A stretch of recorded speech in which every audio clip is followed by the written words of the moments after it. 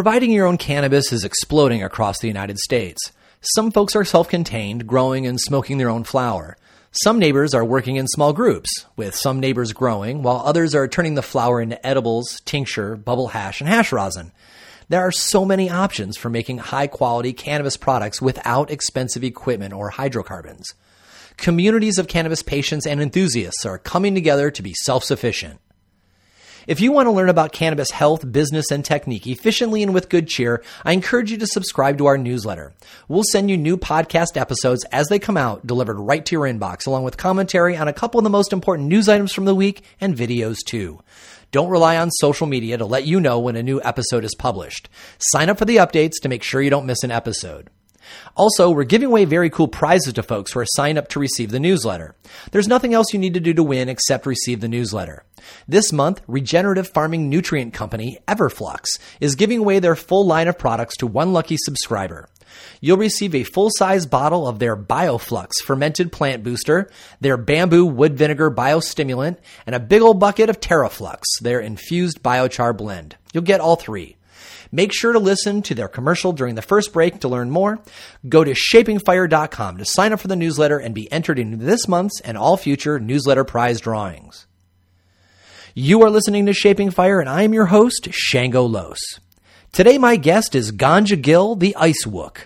I connected with Gill after watching a video of him giving best practices for making regeneratively minded hash at the Dragonfly Earth Medicine Hive Gathering earlier this year. Gill is a lifelong cannabis cultivator and hash maker. He's your hash maker's hash maker. His hard-to-find hash and hash rosin are sought after by heads throughout California.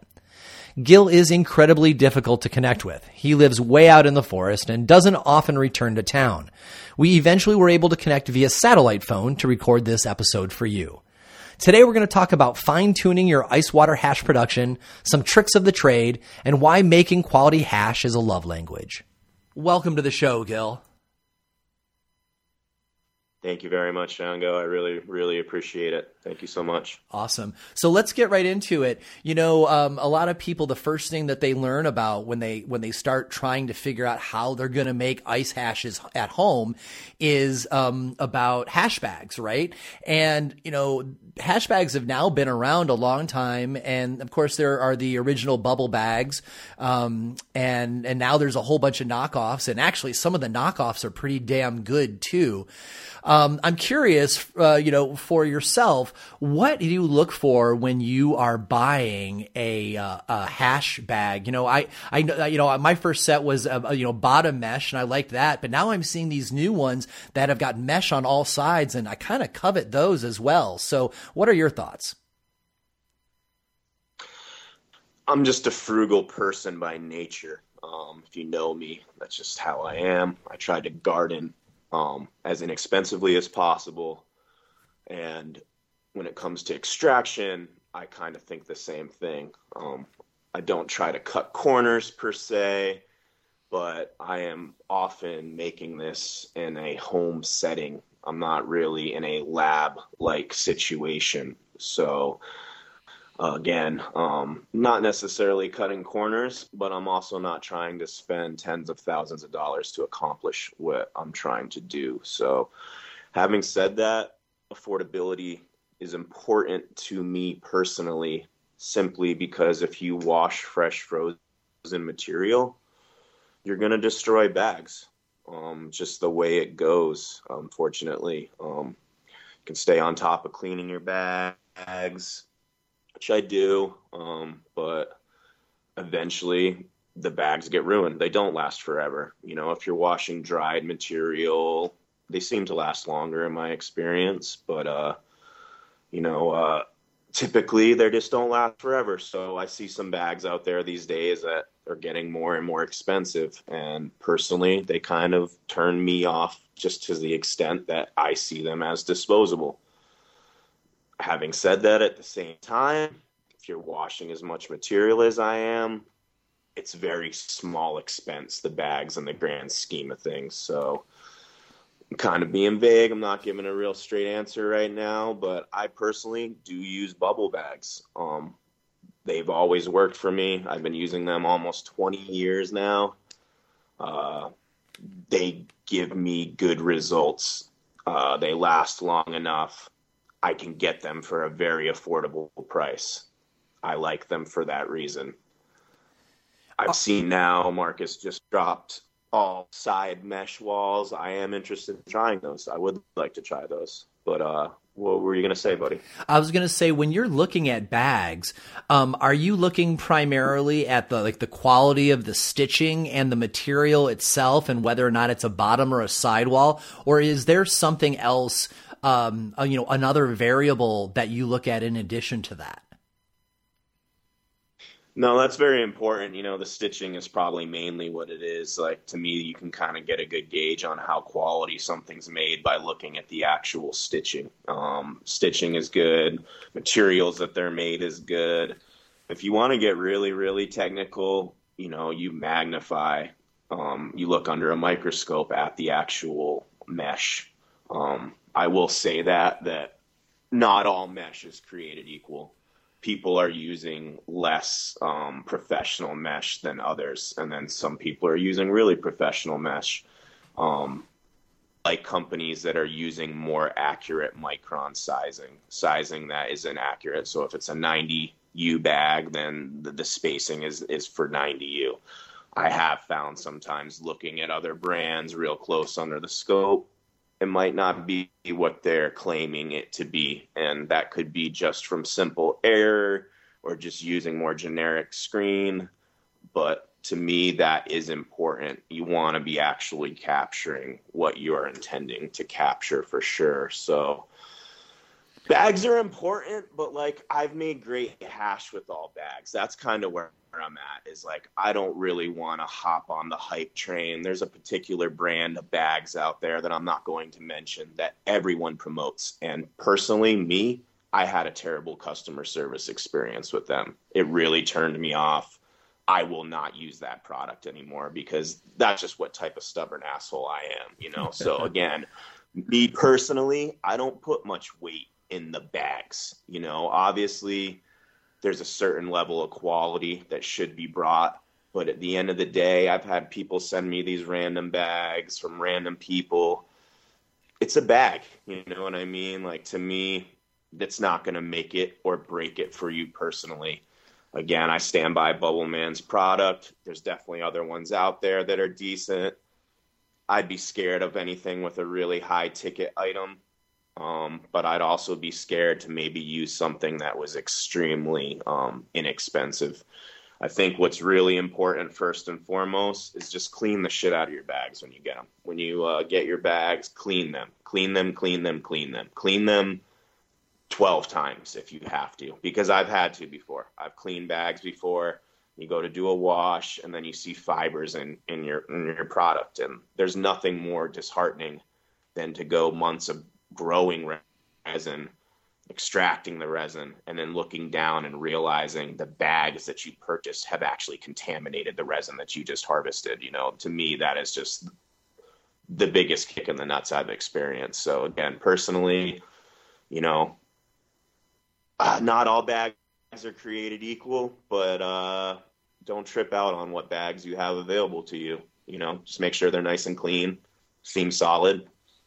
And that's really all that's important to me personally. I do like the mesh sidewalls, the all mesh. As someone who works by themselves, that's something I kind of just started playing with this past year. I'm excited to see that Bubbleman came out with some. They save your back. If you're pulling large washes by yourself all day, every day, those all mesh ones are definitely really nice in my opinion. There's something to be said for them for sure. So, there are different sizes of sets, and everybody kind of has their own thoughts on what their favorite bags, micron bags are to use. And, my first set was a 9 set, and there were several of the bags that I just never freaking used. And now you get people who are selling, 3, 4, 5 bag sets. And they cost a little bit less, so you're not paying money for bags that you're not using. What are your thoughts as far as how many bags are the best to buy? Do you use all 9 of yours, or you're like, in the end, we're probably only going to use 4, so a 4 set will be the way to go? It's a really good question. To me, it just depends what your goals are, what you're trying to do. Me personally, I make a lot of hash rosin, but I also make a lot of just hash melt. To me, they are two different things, so I wash for them differently. If you're washing for more of a full spectrum hash rosin type situation, less bags is the way. If you're looking for more of a melt situation, to me is use all the bags you possibly can. And sometimes you don't know what you're trying to make, that the strain or the cultivar you're using dictates what you're going to make, So if you're going to wash something for the first time, sometimes I tell people do a test wash and use all your bags. Use all your bags. That will give you a lot of information. It'll show you where it dumped and where it didn't dump. And then it might let you know what? There wasn't really all that much 73 anyways in there, so we could negate that bag and throw it into the 90 if we wanted to. And again, that's just hypothetical situation that I'm describing. I would probably very rarely put the 73 in the 90, but again, there's just situations that you wouldn't really know until you wash, and then you know what the size of the heads are and where it's spitting and whatnot. But more bags for melt, less bags for rosin. I never use a 25U bag. To me, that just slows down the draining, and I've never grabbed anything from a 25 micron bag that I felt like was worth, keeping personally. So, if I'm going to do a full spectrum hash wash, I'll typically, wash in a 220. I keep the 190, the 160, the 90, and the 45. It's pretty much those 4 bags that I'm filtering through for the full spectrum hash rosin. And when it comes to the melt, like I said, I'm going to use all 8 of those bags. Right on.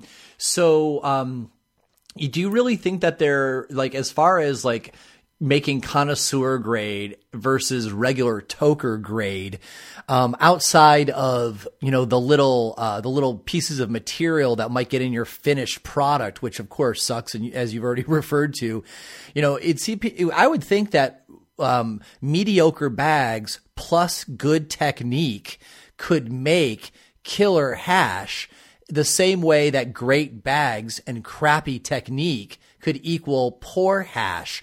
And so I generally encourage people to buy the bags that fit their budget, but go heavy on care, preparation, and technique. Does that, does that make sense to you?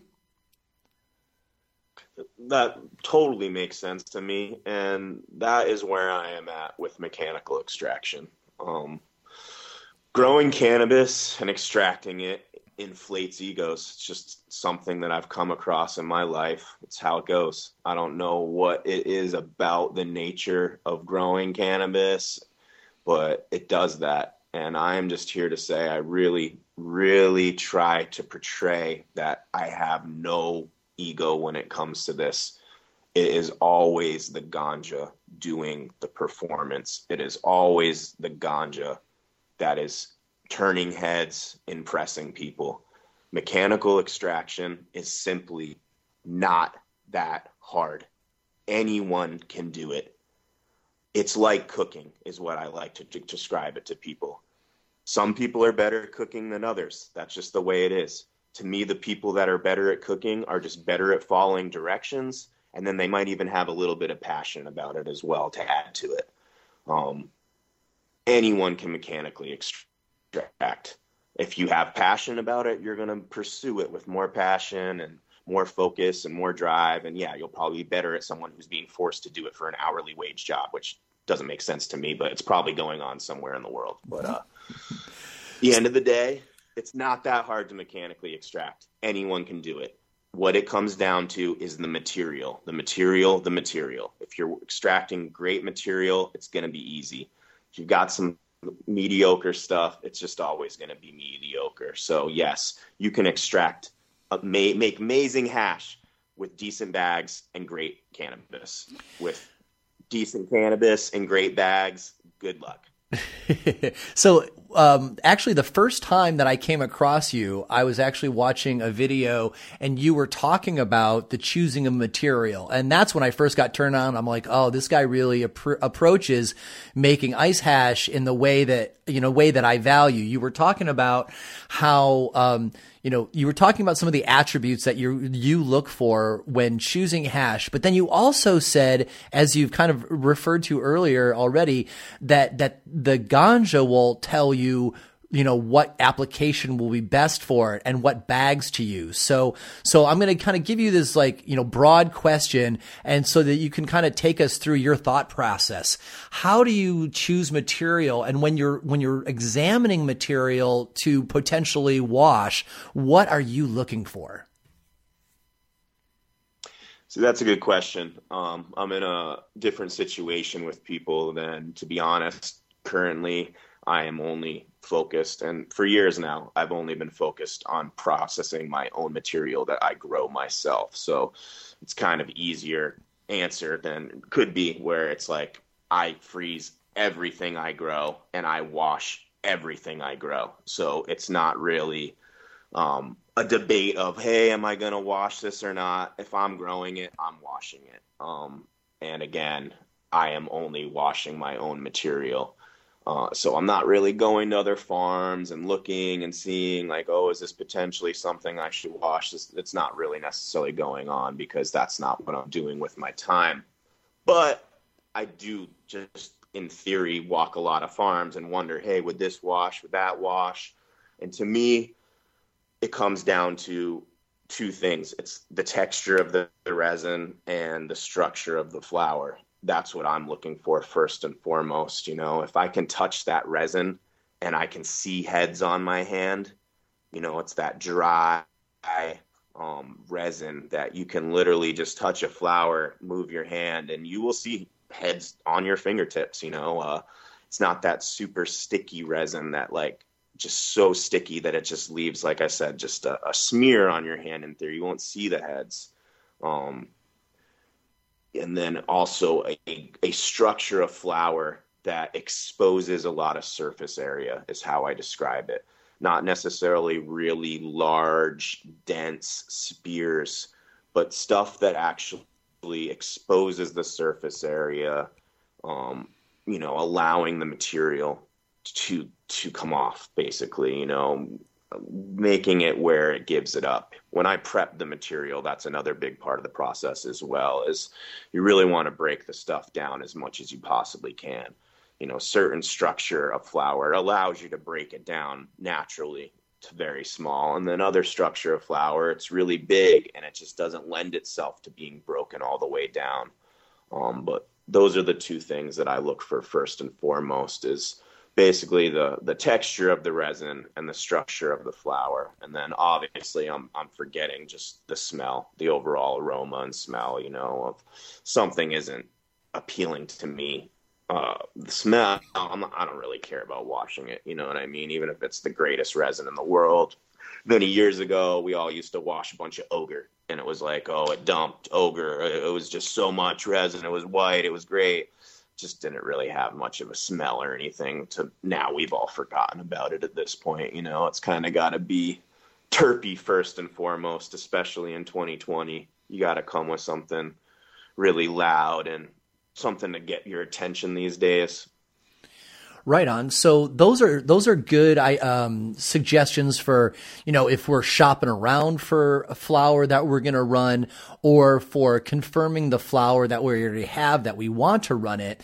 I do like this idea though, which, I had not come across before I talked to you, about somebody who exclusively grows their own stuff and then washes their own stuff.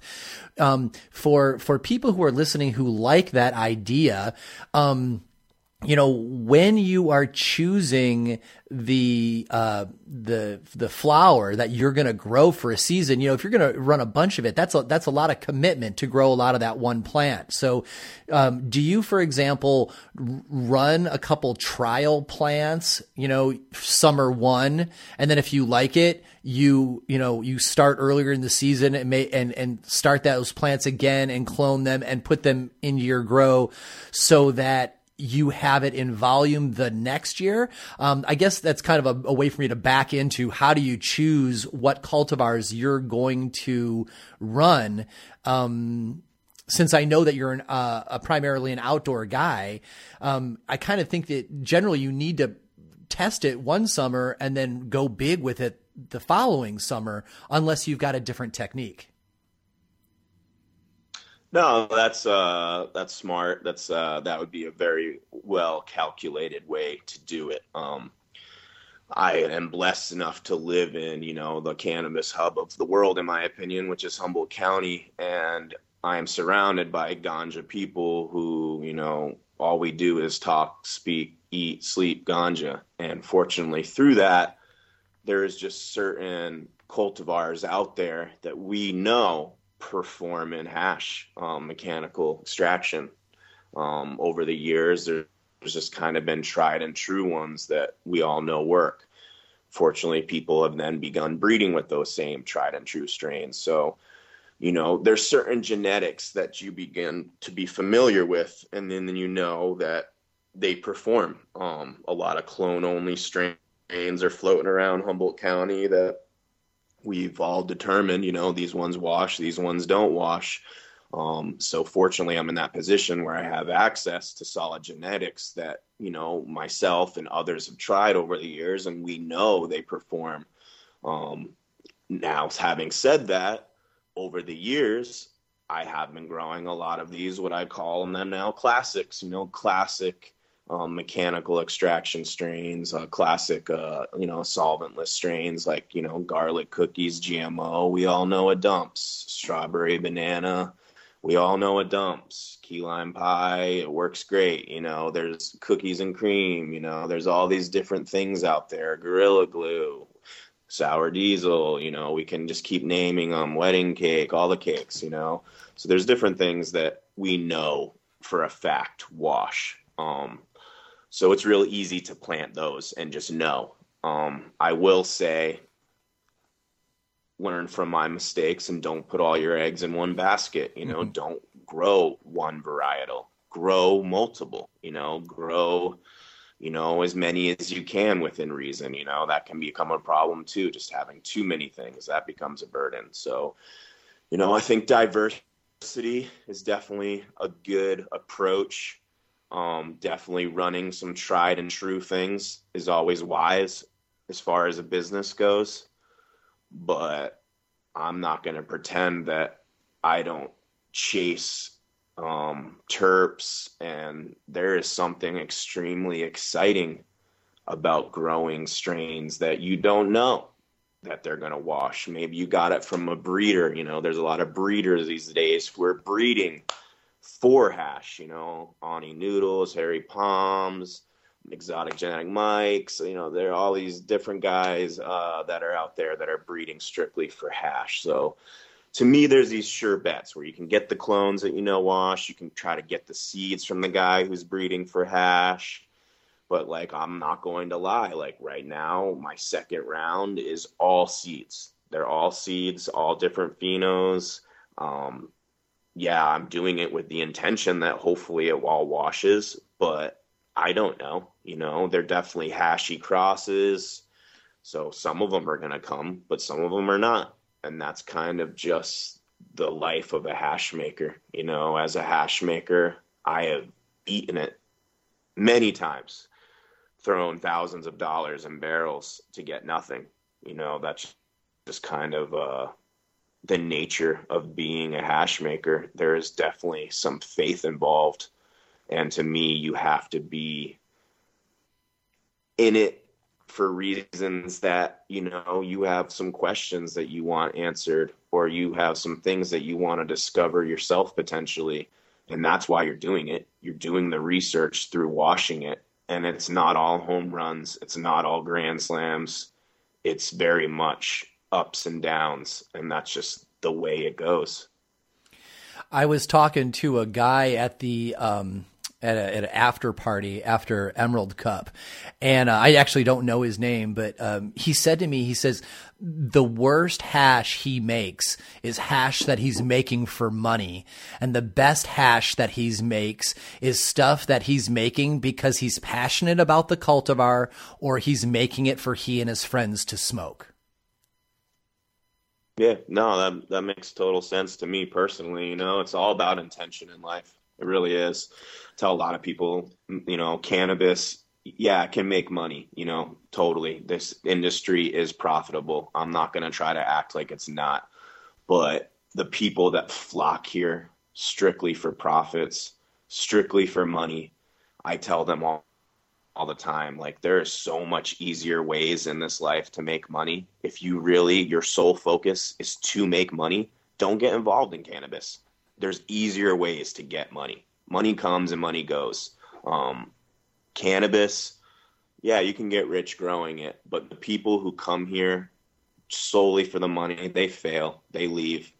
They spend lots of money and have these crazy ideas, but it doesn't seem to pan out to those people, in my opinion. It's like, to me, passion and cannabis are intertwined. It's this thing where I pursue it because that's what I choose to do. The money is like a secondary thing that just comes along with it, to be honest, but what keeps me interested in cannabis is cannabis. It's the biggest rabbit hole that ever existed, in my opinion. We can go down any road, talk about anything. You want to talk about soil, nutrients, environment, strains, extraction is just another one. And that's just a small piece of it. There's so many other facets of extraction that we can talk about, so, extraction is just one way to look into cannabis, to look at it more closely, to learn more about it. It's just a way to focus your intent, is how I see it. As a cannabis grower, what are you trying to do? What are you trying to say? There's so many different avenues that you could be taking. Are you trying to produce for flower? Are you trying to grow the most? Are you trying to grow just a little bit? Like, what are your intentions? Me personally, once I started focusing towards hash, it just all made sense to me. Everything clicked. It was like, oh, this is it. This is why I'm growing, is for this. They're different things, in my opinion. Growing for extraction and growing for flower production, they kind of lead different lives. Yeah, I can see how that is also like the perspective of a true, passionate artisan, right? When you're doing it for your heart as well as surviving. And I personally think it's really great, as really premium hash rosins and even melt become increasingly popular in the scene. It's nice to see high quality product fetching good prices from a lot of people now. There's always been a hash market, but this, the market for elite hash and really good hash rosin is certainly exploding right now and is becoming this, increasingly large part of our scene. The last question I want to ask you about the choosing of material is, do you have any insight on washing indoor material versus washing outdoor material? Oh, I'll talk to you about that. We could talk about that all day if you wanted to, Shanko. We could just go back and forth about indoor, outdoor. No, that is a interesting subject to me personally, because yes, for the past I think it's 7 years now, I've been cultivating solely outdoors. I hung up the indoor towel. I've only been outdoors for 7 years, running some nursery inside here and there, some moms and stuff like that. But I haven't really flowered indoors in years now. And there's definitely this, thing going around, I feel like, in the community where people are convinced indoor flower is superior than outdoor flower. And therefore, indoor grown resin is superior than outdoor grown resin. Me personally, I do not believe that could be further from the truth. Indoor will always, require a higher ticket because it has a higher overhead. And I am not going to argue with that. If something costs more to produce inside Okay, cool. Get more for it. Can you grow more aesthetically pleasing, pretty flowers indoors? Yeah, you're in a sealed room. It's literally sealed. You're not in an outdoor environment with fluctuating light patterns, different weather, not to mention insects, wind, and all of the above. You know what I mean? There is some things going on outdoors that you just can't control, And yes, we are trying to make clean resin. That is the goal of a hash maker, is to make very clean resin that is simply just resin. So obviously that is easier to do indoors. You're in a sealed environment. Obviously it's easier to keep contaminant out of indoor grown resin. It's just a fact. So, a lot of people I know who I see extracting indoors, I'm like, you should be doing melt. All you should do is make melt, because it's so easy to make clean melt in an indoor situation. It's not grown outside with the dust flying around and everything else, So indoor, it's very easy, in my opinion, to create clean resin, for sure. However, the sun produces terpene levels and compounds and flavors and things that no lamp could ever do. I just don't believe it. So I see these terp results and these even just potency tests from same cultivars grown outside versus inside, and the terp levels are quadrupled. To me, you can't argue with data. I have very rarely seen terp levels that have rivaled outdoor ones in my experience. Do they exist? I'm sure, But to me, it's easier to grow more complex terpene profiles outdoors, in the great outdoors. And I also will just always stand by the fact that there's all these things that come into play when you're growing outdoors, to me, things that I like to think about, that to me are kind of like these romantic ideals about cannabis growing, I like the idea that cannabis grown in Southern California is different than Northern California, and the stuff in Washington is different. And I like to see how humidity and elevation and terroir and all that plays a role in the production of cannabis. Indoor growing is really cool. I got awesome homies who have dedicated their life to it, and they're doing amazing things. Shout out to my homies in Rhode Island, Livity LLC. They're doing amazing things with living soil inside. Steve Cantwell in Vegas, Green Life Productions.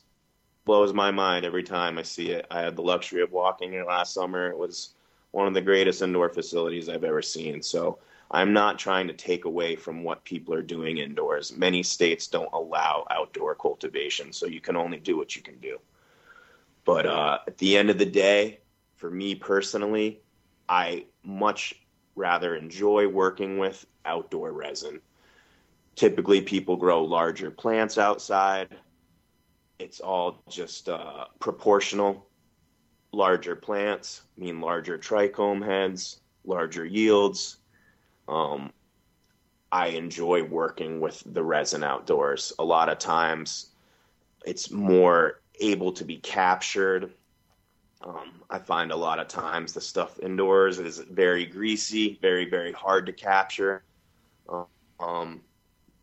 And there's great qualities about that. There's nothing wrong with greasy resin besides the fact that it's hard to capture, So there's great things all around, You can grow great resin indoors and you can grow great resin outdoors.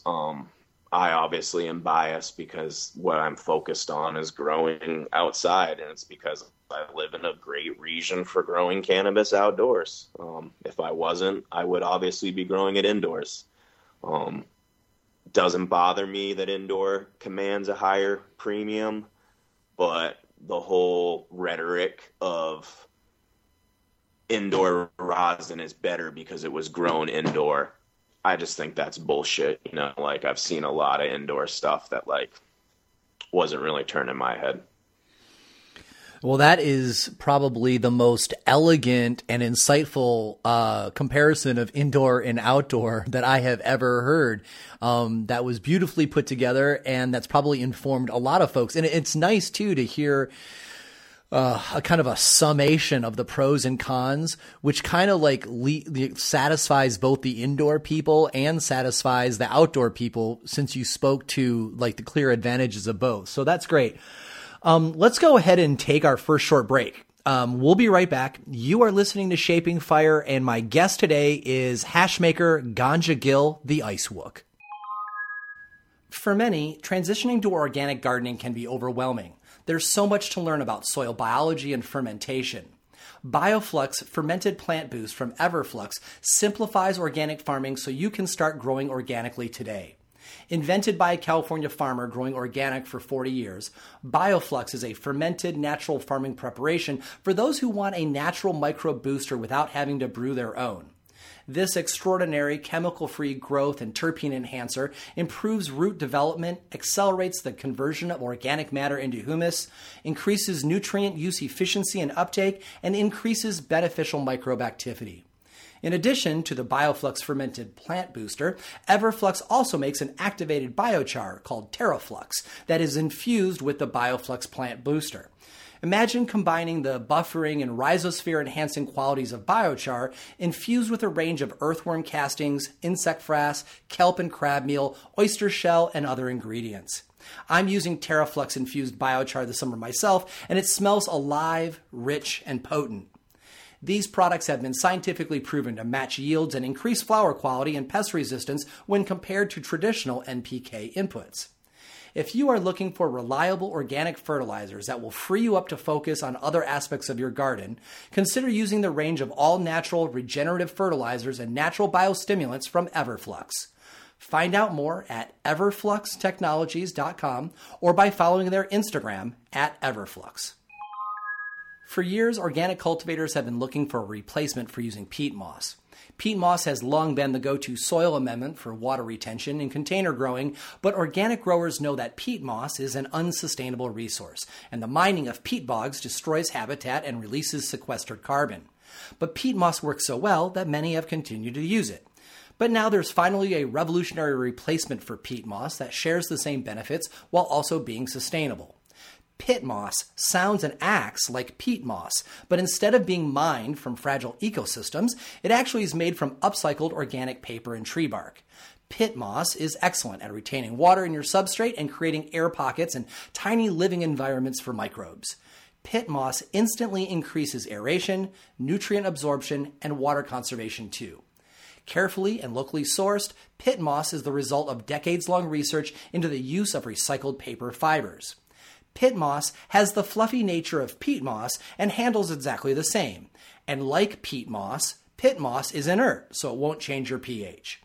Available in a range of preparations, including a nutrient-enhanced blend, a coco coir blend, and also as an organic soil conditioner with no added nutrients. Pit moss is also available as an animal bedding. So go to pitmoss.com now to learn more. That's PITTMOSS.com. Growing healthier, more sustainable plants. Pit moss.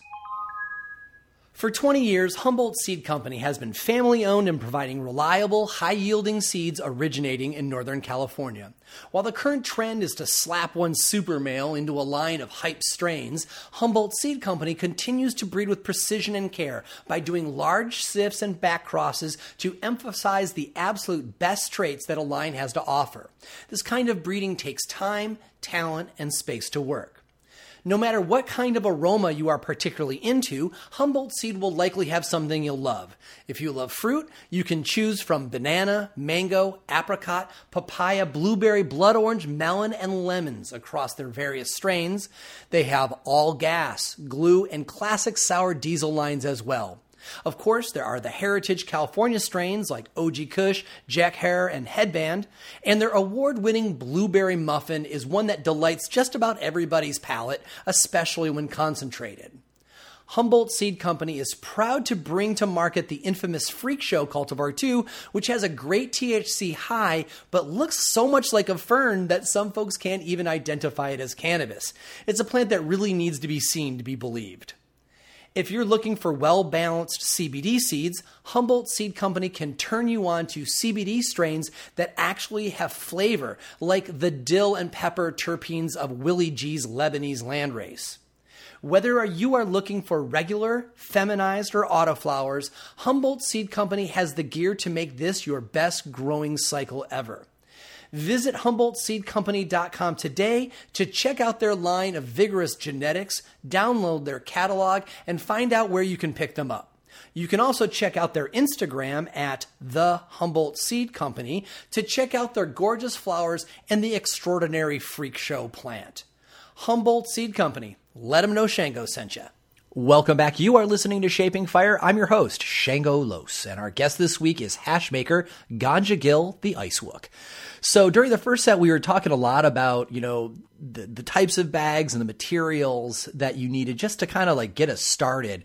But during this second set, we're going to talk a lot more about the actual process of manufacturing and mechanically separating the heads.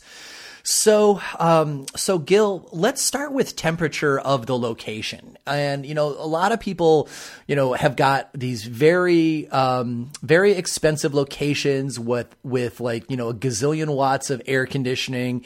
And I really like visiting those places, and a lot of really high quality hash comes out of those locations. At the same time, I know that I've hung out with my friends and we have washed on a deck, on a summer day where our washing machine is like in the shade, but we're in the sun, and we're having as much social time and enjoying ourselves as we are making the hash. And we've also made good hash not in a freezing environment. And so my question for you is how important do you see the temperature of the location being, and where on that range do you think that we want to be, both for the home hash maker who's making something for their head, and also somebody who is planning on sharing with their friends, maybe even at a price? That's a great question. There's lots of variables in my opinion. The first and foremost is what are you washing? What kind of material are you washing? Decent, to me, if you're going to wash fresh frozen, you need a cold room. That's not every single situation. Certain strains have a more drier resin like GMO or strawberry banana. You might get away with doing that in a not cold room.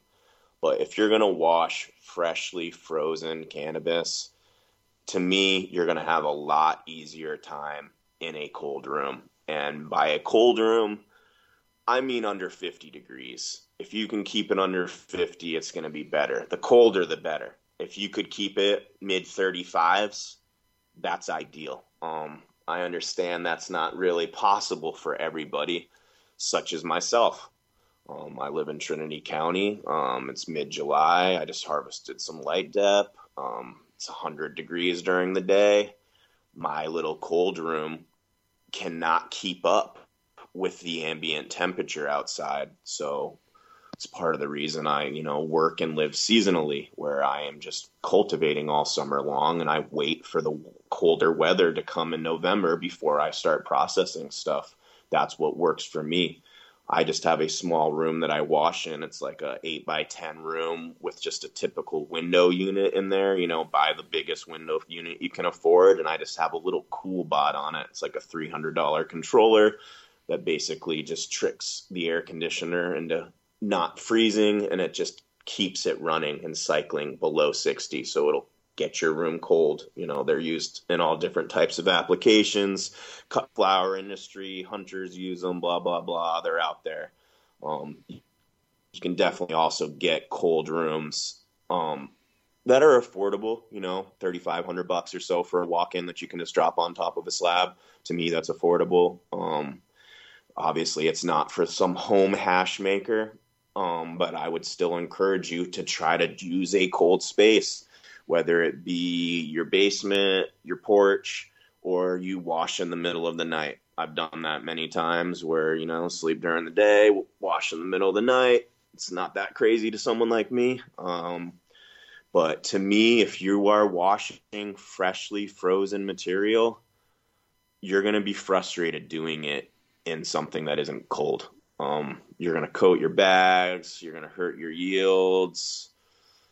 Even really greasy material in a cold room can be challenging. A lot of times the wedding cakes and the ice cream cakes and the stuff that I wash, the stuff's just so greasy by nature that even in a 40-degree room, it's hard. The difference between a 45-degree room and a 40-degree room is a difference. And then one that's 35, it's different, it helps. So having everything be cold, your bags cold, the water cold, your tools cold, everything cold, it does help with washing fresh frozen for sure.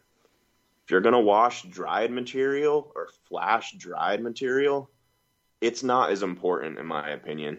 Man, I've done so many trim runs as a young kid, like outside, on porches, not in controlled rooms at all. And it was never an issue at all.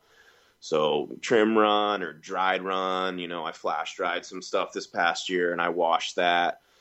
The flash dried versus, I flash dried the same strain and then I fresh froze it just to wash the two and compare myself just to see the difference from my own, knowledge. Teaches you a lot. I suggest anyone to do that. They're just trying to figure it out for themselves and have some fun, take the same material, give it a 3 to 5 day dry and then freeze it and then just fresh freeze it. The stuff that has a 3 to 5 day dry, it was so easy to work with. It was like washing GMO. It's just very easy cleanup. There's no contaminant in the hash. It's you barely have to spray it clean. It isn't coating your bags. It's not coating your spoons. It's real easy to work with. So if you're going to work with dried stuff, you don't really need a cold room so much, and, maybe that's what makes the decision for you. If you're hey, I am in a warm climate, I don't have a cold situation, I would tell you personally, you should probably dry your material if you're trying to extract it. And that's someone who loves washing fresh frozen first and foremost. But if you don't have a cold room to do it, man, I don't know. I'd be a little nervous, dude. That's just me personally. Like I said, no, I got freezers right now of some stuff that I'm so excited to wash, but I'm not even thinking about it till come November, it just doesn't seem possible. When talking about the final product, it sounds like the process that you use is going to be dependent on whether or not it is fresh, frozen, or dried. What do you see in the difference of the final product, though, versus fresh, frozen, and dried? The first thing that comes to mind is probably terpenes, but you've certainly seen, a lot of, head-to-head comparisons of the same cultivar being run both ways. What do you see the differences in the final product of fresh, frozen versus dried? They're different. I was just talking with a buddy yesterday, and to me, they're very different. I think there's just this weird thing going on, I feel in the cannabis community where people just love to jump on bandwagons. They don't necessarily have their own opinion, but they got someone else's opinion in their pocket who they respect, and they're oh, I'm going to use that person's opinion because, I don't know, then I align with that person or something. I'm not sure what it is exactly, but feel there's this whole, indoor is better than outdoor, and then, fresh frozen is better than dried. And I was even on that train too, where I was how would dried material make better concentrate? I don't believe it.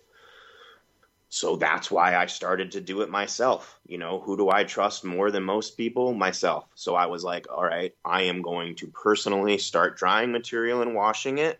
Even though I don't think I like that, even though I think it might be a waste of my time, I want to prove to myself that, that this is why, and I have reasons to stand by. And through doing that, I don't necessarily have an opinion on one being better than the other. It all depends. There's just too much. There's too much opinion involved in it, where it's preference, in my opinion. They are different. Dried material and fresh frozen material are different. And what's wrong with that? What's wrong with them being different things? I like variety. I like there being other options and stuff like that. So I just don't feel like we need to say fresh frozen is better and dried is inferior, or vice versa. To me, I try to tell people now they make different products, and you're asking me what is different about them. I find, sometimes the dried material, it will make a drier resin. I also find sometimes that drier material will yield slightly more, not necessarily exponentially more, where you're like, oh, why are we even washing fresh frozen? I haven't really found that. I haven't really washed something dry versus fresh and been like, the yield was twice dry. I am only washing dried material from now on. That hasn't happened to me. Very small yield increases I have noticed for sure.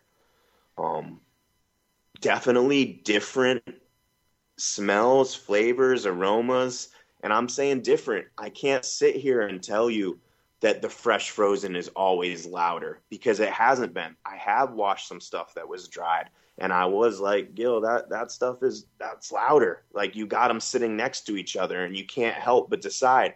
And then I'll give them to a friend who's very experienced, smokes a lot of hash, and they can't tell me which one's frozen and which one's dried. So to me, that just shows you that there's a place for both. There is a place for dried material. There is a place for fresh frozen material. And you'll see these people who are quick to knock the man doing the other thing. Oh, fresh frozen's the way. Screw dry material, or screw dry, fresh frozen dries the way. And to me, there's room for all of us in this game. There's enough room for everyone. So don't knock the other man's hustle. If someone's stoked to wash fresh material, you don't know why they're washing fresh material. Maybe they don't have a space to dry it. Maybe there was a problem along the crop, blah, blah, blah. Who knows what? But, if someone's stoked on washing fresh frozen and they're making a great product, that's all I care about. And if someone's washing dried material, dry runs, and making great product, that's all I care about, is the end result. I just want it to be quality first and foremost. That's what really matters. And just something that's trippy to me that always interests me when I wash dried material is it always dumps in the larger micron bags. If I wash something fresh frozen, it'll yield, let's say in the 73 and 90, and then I'll wash it dried and it will be dumping in the 120 and 160. I wonder if the heads just naturally, shrink, pucker up a little bit from the drying process. And then once maybe you hit them into that water, they actually expand, is what I imagine is happening. I don't know what else could be going on. I lack a lot of terminology and experience as far as the science goes. I am the master of bro science when it comes to hash making and terminology. I am not going to sit here and try to sound like I'm a lab technician, or that I have some kind of expertise that I don't. So again, a lot of the knowledge I've gained is simply through experience, and a lot of the conclusions I've come to are simply me just, thinking about it and imagining it and coming to it through common sense, I guess, So again, I don't necessarily know that's what's happening with the heads, but that's what I imagine is happening. But something that I've seen over and over again is, for some reason, the heads are bigger with the dried material. Typically, bigger heads mean better hash, in my experience. I'm not necessarily saying that, though, in this regard. There's just something weird where, I'll have the stuff dump in the 190 bag. And I'm not saying it's, amazing 190. I'm just saying it's, when I washed it fresh frozen, there was absolutely nothing capturable in the 190. And then I washed it dry, and it was tons of stuff in the 190. Like it's interesting to me. You know, you would think that a fresh frozen trichome head would be bigger than one that you dried and then rehydrated. But it's something that I've seen with multiple cultivars. So that's just something that I've seen that I found interesting when I was physically washing this stuff. But as far as having like a rule of thumb for the end results, like fresh frozen will always give you this and dry will always give you that, it hasn't been my personal experience. You know, things have surprised me, and that's what keeps me doing it. Right on, man. That's beautiful. Like being able to keep that surprise in your craft too, probably keeps it, you know, fresh instead of getting bored and ever feeling like a job. So we were comparing the indoor versus outdoor, you know, regardless of where we do our growing or where we do our mechanical separation. We always need to make the plant material cold. And so we turn to ice. And I'd like to hear your insights on the kinds of ice. I think you were the first person who I met who actually cares so much to make his own ice, which I thought was pretty badass. And it wasn't until I moved out to the country that I realized that the water that goes into making the ice matters a lot, because there's a lot of minerals in the water out where I am now, and it makes crappy hash. So I actually can't use my local water. So and you know, everybody's got different preferences about, you know, size of ice and edges and all this kind of stuff. Well, you have run a lot of ice. What does your experience tell you, and what are some of your preferences? I'm going to be clear. I do not make ice anymore by hand. Oh. There was a time where I fully did do that, and enough respect to all the hash makers who are making handmade ice. Just to me, it becomes like a job unto itself of making ice. Like, man, I've got hundreds of ice trays, and we used to sit there and pour them, and I would have stand-up freezers to fill with the ice trays, and like, it was just a job unto itself to just hand make the ice. Definitely, you know, made a nice larger cube, and we were able to use the RO water. And man, if you're making hash on a small scale, I'm not discouraging you. By all means, make your ice. You know, there's nothing wrong with that at all. But as far as practicality, if you're doing stuff on scale, making ice is not going to be possible, in my opinion. You know, you are going to require a ice machine. You know, luckily there's a lot of reverse osmosis ice machines available out there. Manitowoc makes them. Oshizaki makes them. I might be pronouncing both those brands wrong. I apologize if I am. Oshizaki, they make a large cube ice machine. You know, it's like one that, like, you know, if you're in Vegas and you get a nice glass of whiskey, they give you, like, you know, a large squared cube for it. They make a machine that does that. You know, it doesn't last very long, I guess, because of the nature of it. The auger and the mechanics can fail, is what they've told me. But they're not much more than the standard unit. So in my opinion, if you're going to splurge on an ice machine, I would definitely go with that larger square cube than the crescent cube that they typically make. But again, you know, you're going to want to get an ice machine with RO water, in my opinion, is important. I luckily live in, you know, not far. I'm about an hour from Arcata, California, which is like the hub of all things hippie and I don't know, natural and, you know, old country living and whatnot. So fortunately, Arcata has the water store. Shout out Miss Aya's water store, Casey down there, supplying all of Humboldt County with the reverse osmosis ice. She's got a couple ice machines down there, as well as a very nice water store that can give you great water. But she started making ice for the local hash community. Not specifically the local hash community, but as you can imagine, there's a lot of people up here doing it. So she's providing reverse osmosis ice for the people, doing a huge community service, which is really awesome of her.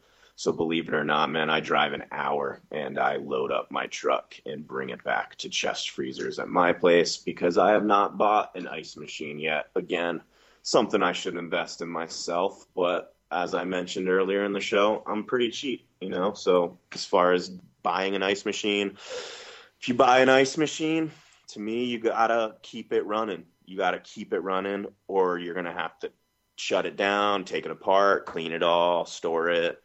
So it's kind of this game of like, I only work seasonally.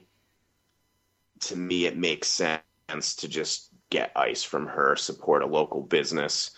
Otherwise, I'd have to be taking my machine apart and kind of putting it away for the summer, which again, it's not unrealistic. Just wasn't necessarily practical for me. So yes, I buy reverse osmosis ice from the store, bring it out to my place, store it in Chest Freezers, and use it as I need it. Not very practical maybe for everyone. I have a lot of friends who make incredible hash, and they get their ice from Costco. And I bust their balls about it all the time. Like to joke about how the food court down the way, it's not too far from the ice machine.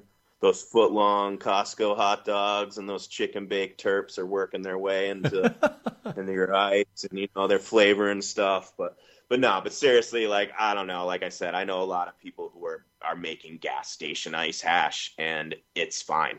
Obviously, not all gas station ice is created equal. You know what I mean? I've been to some places, and you're just like, oh God, this is terrible. And then other places are like, no, this is great. I would eat out of this cooler. So to me, cleanliness is first and foremost. If you don't know what your ice situation is like, melt a bag of it in a 5-gallon bucket, see what floats, see what's in there, drink some. Does it taste like chlorine? Like little common sense things like that. I have a lot of friends who believe if the water's really cold and the ice is really cold and everything's really cold, it's in there so short period of time, it doesn't really matter. And I have friends who are using hose water and gas station ice. Again, me personally, I am using reverse osmosis water and reverse osmosis ice. To me, that just takes out a variable for contamination. Your water's clean, your herbs clean, your ice is clean, and your equipment's clean. I feel pretty good about that. So comes down to preference. I've seen great hash. I know great hash makers who are just using whatever for ice. So I don't want to put it out there that people think they have to have reverse osmosis. That is not necessarily the case at all. Again, you live on a mountain, you got great spring water coming out the mountain, all cold. That sounds even better than RO to me. So, just have clean water source, clean water, clean ice. That's what matters. That's great. Do you have any insight on the size of the cubes? You've mentioned preferring large cubes a few times. Is that just because, is that a personal preference, or do you think that it actually functions better than smaller cubes or crushed ice? My point for that mainly is I do multiple washes. You know what I mean? Typically, the stuff I'm washing requires 3 or 4 washes. A larger cube lasts longer, so you need to use less ice in between washes. It just allows you to go through less. To me, it really is just about cold water. The agitation, the rowing, or if you're using machines, that's what's breaking off the trichome head. It's not necessarily the ice. Ice contributing factor to that. Yeah, I'm sure it's helping as well. But again, to me, it's more about the vortex of the water that's actually doing the mechanical separation. It's not necessarily your ice. So if you want to use crushed ice, use crushed ice. You want to use big cubed ice, I don't really care. It's really just about being cold. The reason I like a larger cube is, to me, it helps just last longer. So, in between washes, while that stuff's sitting and I'm filtering out, it's on ice still. Some nice chunky ice. That's how I see it. Right on. So I have one question about water quality, because we've already talked quite a bit about water quality, going into the frozen ice. But speaking to your frugal self, there's a lot of folks who are working at home and they live rurally, and maybe they've got mineralized water, or maybe they've got kind of sulfury water, or, there's a lot of variability in water as soon as, well, heck, this is even a good question for the city grid, because a lot of city grid water has got, fluoride and chlorine in it. And my question is that, if we all have got the best practice of getting RO, but RO is not available to us for whatever reason, how low do you think the threshold is for chlorine, fluoride, or these minerals to actually impart taste to the finished product? If we want to get RO, that's one thing. But how likely do you think it is that these lesser than waters are actually going to mess with the final hash product? To me, it's like, it goes to like a common sense thing is how I would approach it. Obviously not all water sources are created equal. I'm back from New England, and, a lot of my friends in Vermont, the water that comes out the tap is seriously brown and extremely sulfury. To me, that's common sense. If your tap water, is smelling sulfury, is tainted in color, you're not drinking your tap water, I wouldn't want to be making hash with it. I just don't see how it's going to lend itself to that. I would do whatever I could to have cleaner water. To me, it's not a fine line though. It's like obvious. It's like, oh, this water smells like eggs. Yeah, I'm not going to use it. You know what I mean? Or if you taste some water in the city and you're like, oh, it tastes slightly chlorinated, I'm saying ever so slightly, I wouldn't necessarily be terrified to use it. You know what I mean? Like if you live in a city, your water source probably isn't that great if you're asking a hippie like me. You know what I mean? So it's tough. Do I expect you to go to the store and buy gallons of spring water to do your hash runs? If you're washing in a 5-gallon bucket, doesn't seem crazy to me. If you're washing in 20-gallon barrel or 32-gallon barrels, that kind of doesn't seem practical. But to me then, if you're doing that on scale, then you invest in a water filter. Small home batches, again, I go to like cooking analogy. Like if you're cooking at your house and you're making a birthday cake for your kid and it requires water and your tap water is brown, like, are you going to use that, or are you going to pour it out of like a jug of water? You're probably going to use a jug of water to make that. You know what I mean? So to me, just common sense goes a long way. If your water's terrible, don't use it. Just get a filter. There's all different kinds of filters out there. You can get really quality filters for $200 and you can get one for $5,000. It just kind of depends on what you're trying to do, what kind of volume of water you're trying to actually filter off. But, it's one of those things that you kind of just figure it out for yourself. Like if you're just trying to make a little hash for yourself at home, make a little hash for yourself at home. And sadly, yeah, you might be like, you know what, the water ruined this hash. I've been there. I've definitely done that before. And to me, the only way to determine that is just a little bit of common sense. Pour a glass of that water, look at that water, drink that water. If it's not something you're trying to drink, like, I don't know if you really want to soak all your resin in it, that's just my opinion. And I think it is an opinion. You know what I'm saying? I have other friends who are like, hey, if everything's really cold, it's just an extraction thing. Nothing's getting absorbed. You're then putting it in a freeze dryer and it's, sublimating out all the water. So, I have some people who are probably going to listen to this and be like, dude, it doesn't matter. But again, to me, not all tap water is created equal. Fair enough.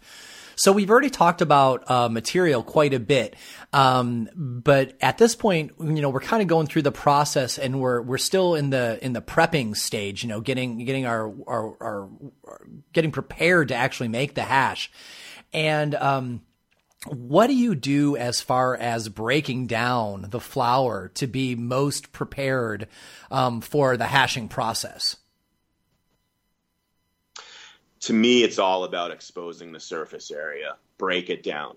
Break it all the way down. You got some chunky stuff, you're going to have to break it down. Like, I don't like necessarily cutting into the actual flour, just chopping up the flour. I don't think that lends itself to making clean hash. But again, just the way the structure, the natural structure of the plant allows you to break it down, do it as much as you possibly can. Sometimes I'll tell people, keep them nickel size small, the smaller the better. If you've got a big old bud in there's trichomes on the inside of it. And in order for you to get those, you're going to have to physically break that big old bud up in your barrel, whether you're using a paddle or you're using a machine. You're going to have to wash it until that bud breaks down and exposes all of the trichomes. So to me, the best thing to do is just do that when you're prepping the material. Then you don't have to row it as hard or wash it as hard. I want that resin just to fall off. So me personally, I spend a lot of time prepping and I break it all the way down. And then I put my turkey bags in my freezer with them open. I don't close them. I don't compact them. I leave it open for 24 hours.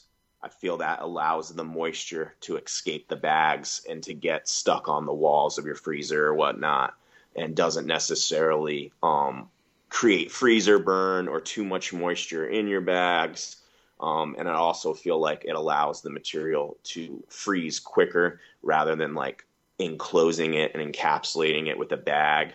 Kind of almost, does the thermophilic compost reaction where it does throw heat, having all that stuff. So I figure just leave the bags open, allow it to escape, the moisture to escape, and then also that way, when you open those bags to dump them into your barrel, they just fall apart. When I dump my bags into my barrels, it's just a bunch of loose little buds. It's not this compressed football of like ganja.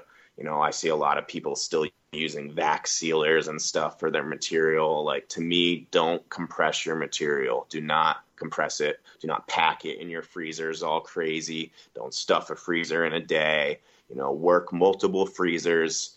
Have the bags in there all loose, all open, so that when you dump them out, I just see it as you want everything to be gentle. You want to be able to like gently roll the heads off those necks. You don't want it to be this like forced thing. So might as well just have it where all the material is exposed and everything can just fall off real easily. Right on. So let's talk about agitation now. So there have been so many evolutions in hash technique when talking about, how actually to add motion to the ice and the flour to get those, resin heads to knock off. When I first learned around a decade ago to make my own hash, we were using, the paint mixer on a drill, and that was messy, but it was efficient and it worked. And then, we started having the advent of these small camping washing machines, and people are running bigger washing machines too, but essentially a washing machine that moves it around, which is in a much more gentle way than the paint mixers. And then some hardcore people have come all the way around, and they're using hand paddles again to be super super gentle with it.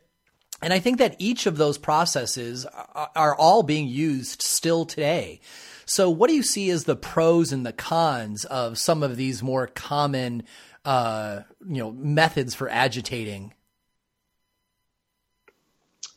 I personally hand row. I personally use paddles and I row by hand. To me, if you work solo or if you just have a lot of material you're trying to process, there is a place for machines. One person can only do so much. So I understand the place for machines. My gripe with machines is just the cleaning of them. I just feel like you got to clean them when you're done, clean them before you use them. And I just feel like when you're using machines, or when I've used machines, I'm relying on them to run through a lot of material. So you end up not using one machine, but you end up using like 15 machines. And then your job becomes like, oh, every day cleaning these machines, at the end of every day cleaning these machines. And it's just a lot of maintenance. And personally, that's not how I enjoy spending my time. But again, if you got a bunch of material to run, machines will help you do that. Me personally, I like the hand row. The hand row has a physicality to it that can't be matched with a machine. I joke around. It's like, when you feel that fish on the end of your rod, you know what I mean? There's a sensitivity with that paddle that you can achieve.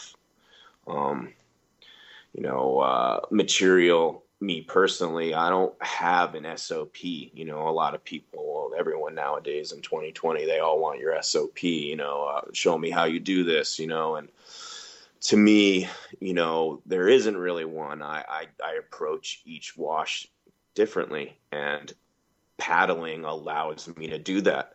I can paddle for 15 minutes and then be like, look at the result and be like, you went too hard, or you know what, you're going to need to go harder. And that allows me to determine, okay, you know what, I'm going to do this in 4 washes, 10 minutes each. And I'm going to start more gentle, and then I'm going to go more aggressive. And to me, that's kind of the approach that I start with. Is I try to make that first wash real delicate, real pure, and then I ramp up the aggression more and more with each wash. I like hand rowing.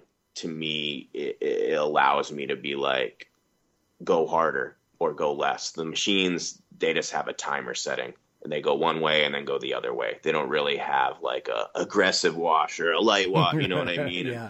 Obviously, someone would tell you, well, you just adjust that through time.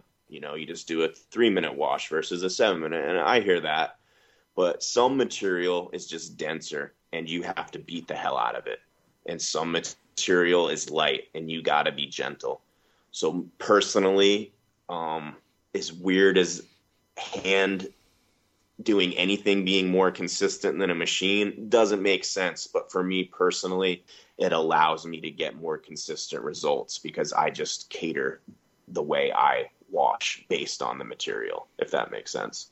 Yeah, I do follow. When you said that when you are using the paddle, you can get real-time feedback on whether or not you need to, go less hard or go more hard and be more aggressive. What is a sign or a signal that you are looking for that you have gone too hard and you need to mellow it out? Just green contamination in the product. If you pull your bags and there's a bunch of green in there, you've been beating the hell out of it. You know what I mean? Like, honestly, I've made very little green hash in my life. Very little.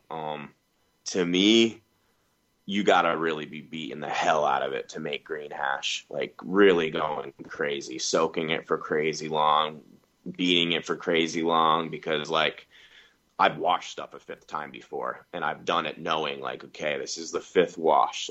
Give it your all. Really, let's try to get every single head off this, and let's even try to make it green. Let's try to be so thorough that we make, and it's hard. Sometimes it's literally hard, in my opinion. So to me, you really got to abuse the material. I've washed with kids, and they do this special little row that they do, they got this little posture that they have, and they just do this repetitive little row, and I can tell they think this kid thinks he's fucking rowing in a special way. This dude thinks he's got a special row technique, and to me, it's not that deep, man. You're just agitating the stuff. You know what I mean? Yeah, you can do it wrong, but not really, man, to be honest. I've rowed those bigger vessels, Bruteless dropped those large 65-gallon troughs. I've gone at one with 3 other buddies before. Like, let's just beat the shit out of this stuff and see what happens. And like, we've just been like, oh, it just dumped. Like, cool. We got it out in 2 washes instead of 3 or 4. You know what I mean? So to me, it's kind of hard to, like, I don't know, overly beat up the stuff. That's my experience. Again, some people are listening to this probably thinking I'm crazy, but like, I've never really done that. You know, I've never really like made green stuff and just totally have it be terrible. But I'm often usually washing fresh frozen. And like I said, I am kind of going gradually, you know, multiple washes. So, as far as the washing machines and hand paddling both, you know, with experience, anybody can learn what the appropriate length of time is. But for the vast majority of people who are making hash, who are making it for themselves, they're never going to like really make enough hash to know exactly when to stop. Are there any signs that you look for when either paddling or using the washing machine, that tells you, okay, I have agitated enough, whatever I'm going to get has already come off, and now I just need to, you know, wait for it to settle in the bag? To me, it's just yields. You know, that's what I look to. You know, my first wash is going to dump. My second wash is going to be about half what my first is. My third is going to be about half what my second is.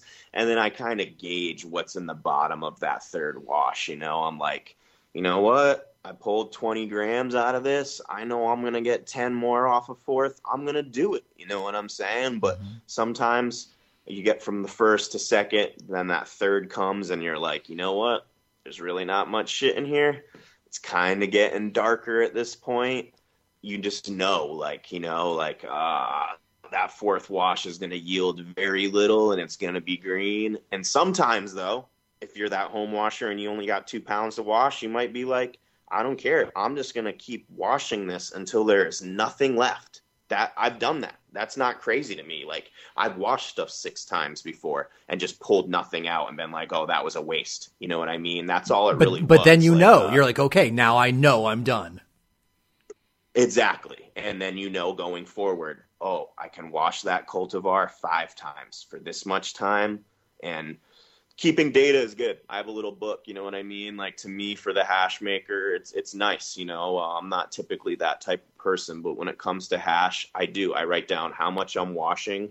I write down, you know, how long I washed it for, how many washes, and then I'm writing down what I'm capturing so that I know my percentages, I know what's dumping in what bag, and it's something to reflect on, you know what I mean? You can go back and look, you know, and you can see how something washed this year or that year and whatnot, but that's the only real way to know, you know? No one knows looking at material how, oh, that's going to take 45 minutes of agitation and it will be done. No one knows that. The only way to do it is to do it, you know, and to me, there's nothing wrong with washing material until there's nothing there. You know, what's wrong with that? You just wasted some time. That's all, you know, and at the end of the day, if you're thorough with your sprayer and cleaning the material, I've made some crazy green looking stuff blonde by just spending the time cleaning it, spraying it, cleaning it, spraying it, cleaning it, you know, over and over again. So don't be scared to make green hash. Like, A, you might be able to clean it up, but B, like, worst comes to worst, you made some green hash, and I don't know, there's always something, you know what I mean? There's always something you can do with it. Make edibles out of it, roll it up, whatever, you know what I mean? Mm-hmm. I'd rather know you extracted it all than just know it's in the compost pile, you know what I mean? Like, I'm guilty of that. Some days I'll wash all day long. You get to the end of the day and you're like, do I want to do a 4th wash on this shit right now? Like, no, I've already washed 15 barrels today. Like, I don't want to do a 4th wash. I know I'm throwing 40 grams of hash in my compost pile right now, but like, I don't want to do it, you know, and that sounds crazy, but it happens.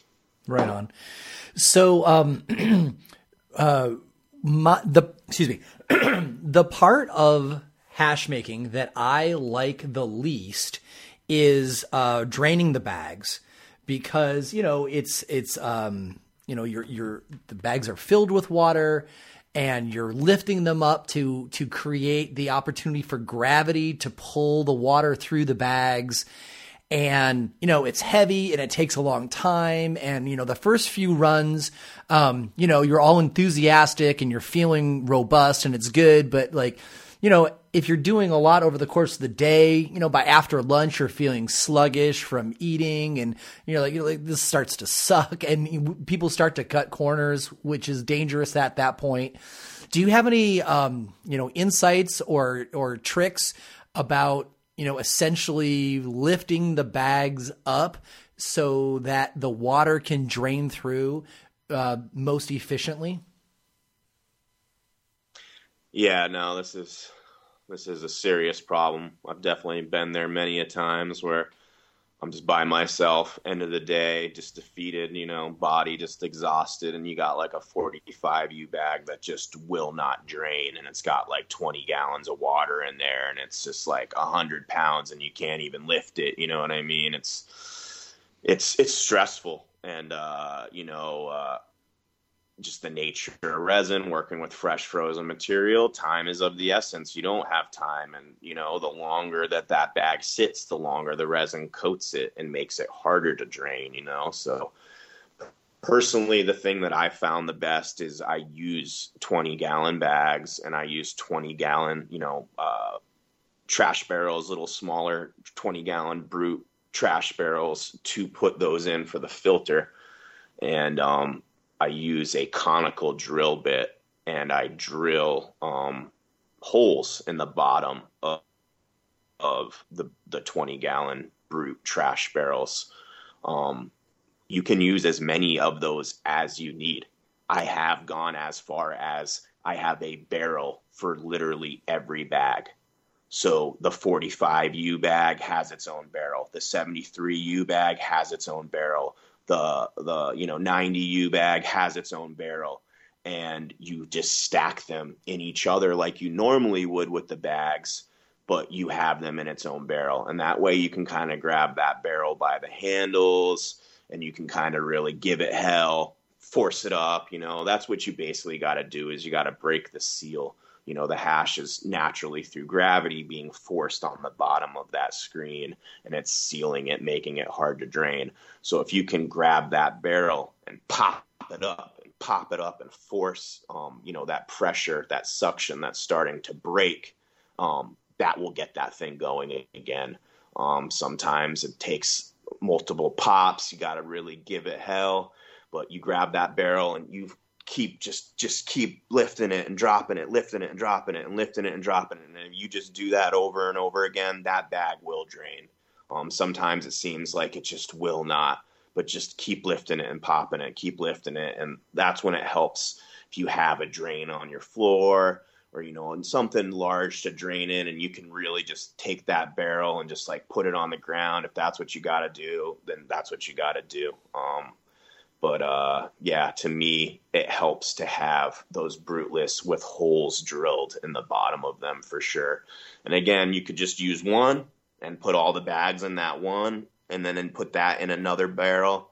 I've seen many people's different setups to where they like put a small Bruteless on top. Oh, sorry, I keep saying Bruteless. They put a small trash barrel on top of another trash barrel. You'll see different people's pictures, but there's all this different tech to just elevate that bag so that you're not really having to do much lifting yourself.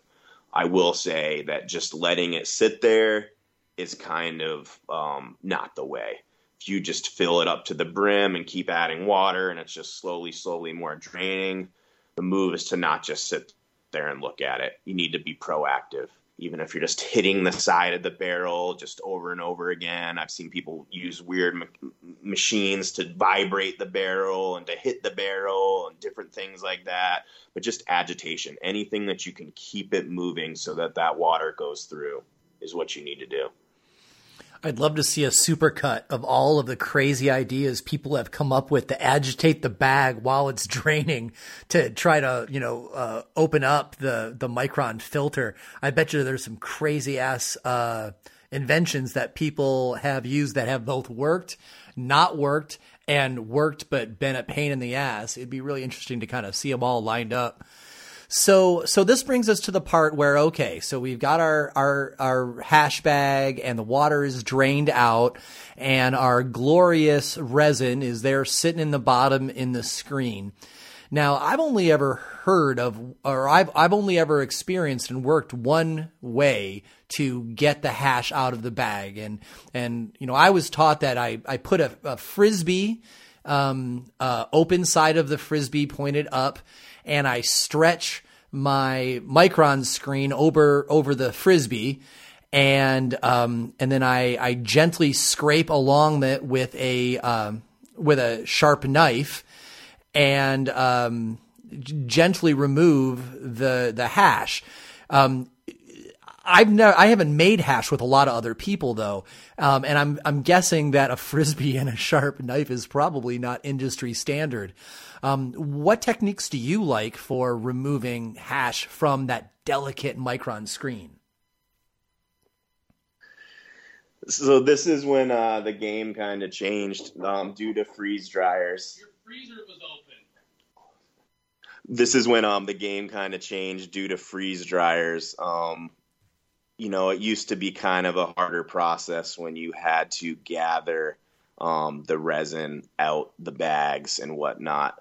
Now, thankfully, due to the freeze dryers, it's not this technical thing anymore, in my opinion.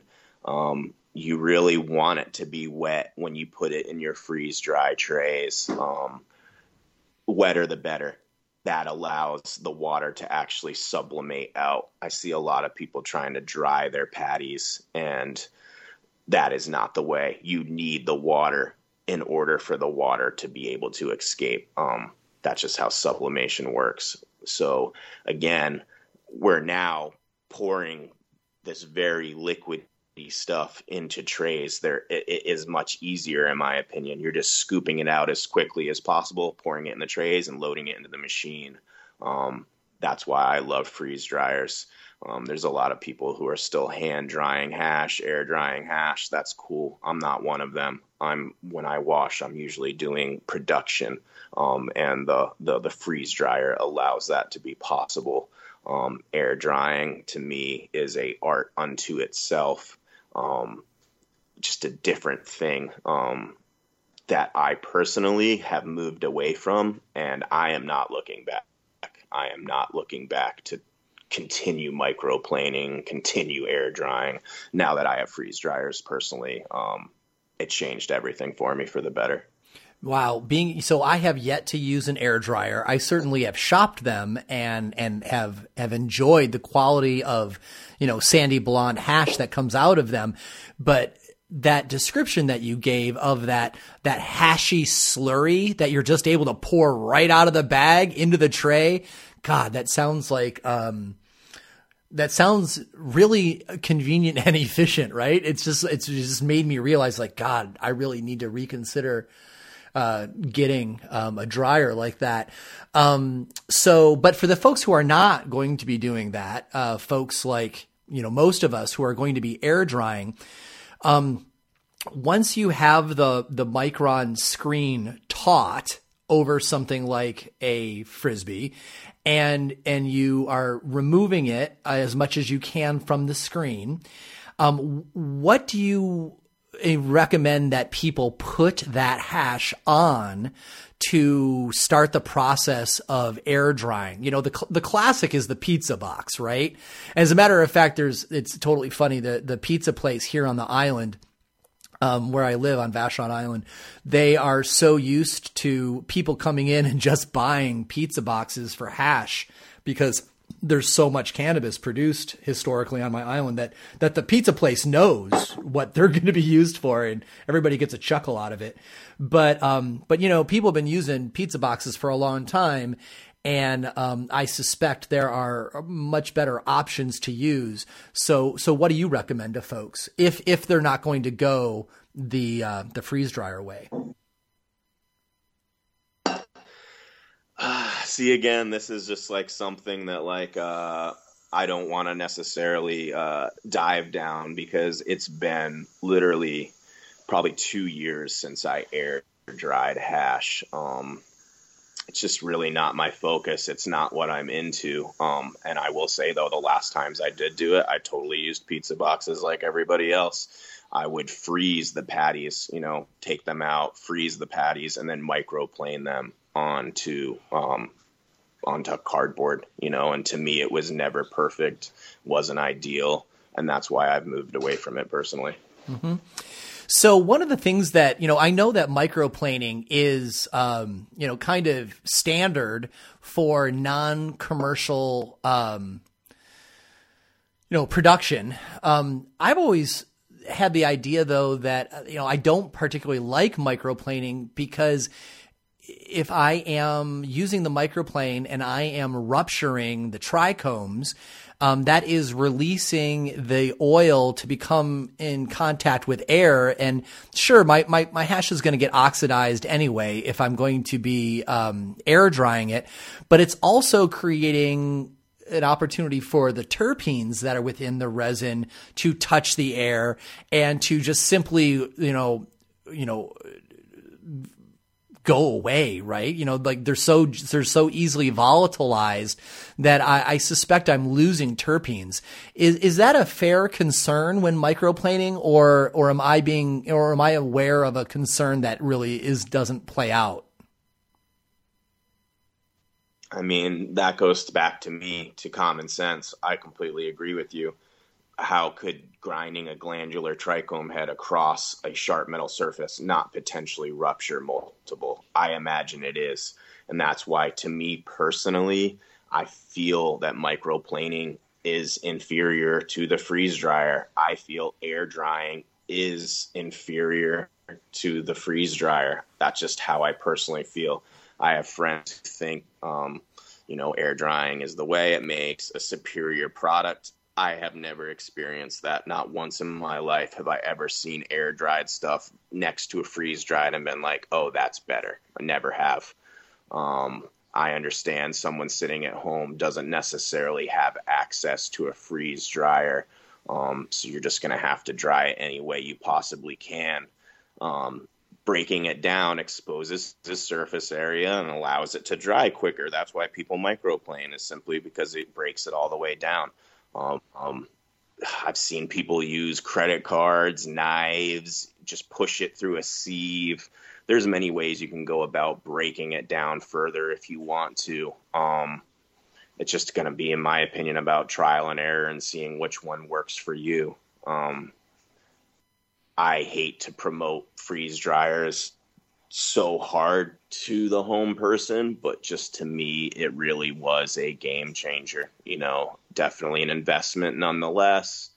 But if you're making enough hash to fill a freeze dryer, then to me, it's a no-brainer. It pays for itself really quickly. Yeah. It's one of those economies of scale. Like if you're going to be producing enough to fill that dryer, it'll pay for itself the first time you use it. And so that it is for that. But, to be inclusive of all of the home folks, pushing through a sieve and then removing the water just simply with evaporation is still incredibly common. And I know that you don't practice this anymore, but I'm going to take one more step down this path because there's a lot of people who are listening who, like me, this is what we got, right? And so this is the process that we're going to use.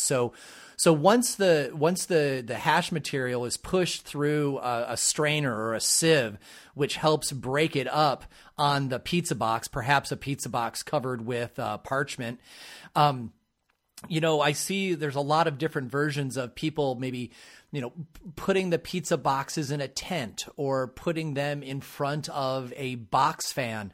Some people who have got a nice enclosed area, they'll put in a box fan for rotation and potentially an air conditioner to keep it cool, and then potentially a dehumidifier to help remove the water as well.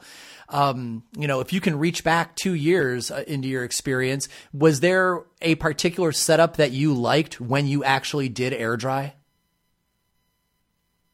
I like doing it in the cold. To me, it's all about doing it in the cold. You can pretty much dry hash in a regular freezer almost all the way. To me, cold is the way to do it. Not warm, but cold. As cold as you possibly can get it. Oh, that's a really interesting idea. I had not even considered that. It's the same process that eventually, freezer burns food. But if you're only using it for a few days, the nature of the freezer is dehydrating, and putting it in a freezer, you will not only keep it cold and keep those terps from volatilizing, but you are evaporating out the water. Well, you just upgraded my game. I'm going to be doing that next time. That's really no, there's lots of ways. And like I said, please reach out to someone. Like reach out to like Kush Kirk, Brandon. He loves air drying. He's like real passionate about it. So like, I'm not trying to be vague and suddenly shut down when it came to this, where the conversation switched. I just don't like to like talk on stuff that I'm not super familiar with, not actively doing now. I just don't want to sound naive. So like I said, I'm sorry to be vague about hand drying or air drying. I just haven't been doing it a lot recently. I don't want to, talk on it too much. But like I said, Brandon does it. There's a lot of people out there that are doing it still. Simply Adam, he's one too. Please, by all means, you're trying to air dry, hand dry. You can do it. There's many ways to do it. You can do it with dehums. You can do it with heat. You can do it with cold. To me, the way is cold. Right on. So the last thing before we go to our second commercial break is kind of like a systemic strategy, right? You've used the idea of cooking and recipes several times, and there's this idea in French cooking of mise en place, which is you cut all your ingredients and you get all your stuff out and on the counter before you start, so that you're not like, oh, where the hell did I put the whatever, when you're in the process of cooking the meal. And I suspect, though we've not talked about this, that you are probably a person who is, maybe not now since you are so experienced, but writing a list of what your process is and making sure that you have everything out in advance is probably a good idea, especially for folks that are trying to teach themselves how to do this. The less pressure or the more time you can buy for yourself as you're actually in the moment making the hash is probably the best thing. So what do you recommend for people as far as like, you got all your materials? What do you recommend for people for like a smart, efficient setup? You don't need much, you know what I mean? Like you really don't need much. My room is probably about 8 by 10. That's all it really is. I definitely have a sink in there. It's going to help to have the deep sink so you can rinse your bags as soon as possible, as soon as you pull them out. That's really important with fresh frozen material is, cleaning them almost instantly. So having a sink with water is good. I like to have a large reservoir that holds all the water that I need.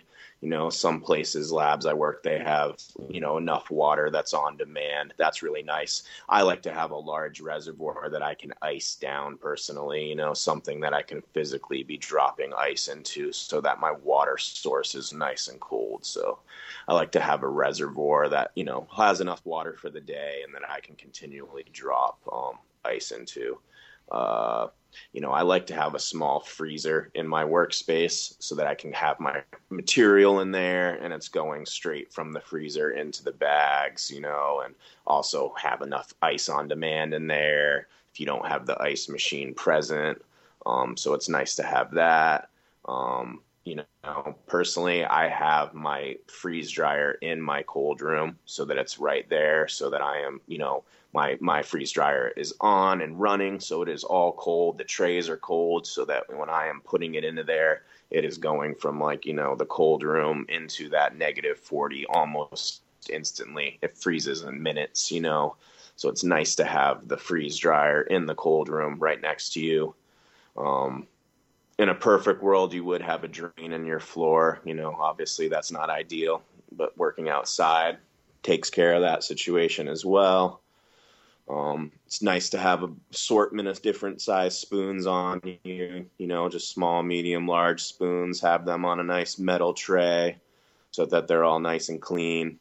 It helps to have, some hand sprayers, little pump sprayers filled with alcohol, just so you can keep cleaning your utensils, clean your bags. I also like to have a sprayer so that you can spray the hash, whether you're using a hand pump sprayer from Chapin, use that for years, that works. A lot of people now are using those like 9-gallon Flow Zone, battery operated pumps to spray with. Other people, labs, I'm seeing people are, basically getting these things installed so that they have water pumps with little sprayers at the end of it.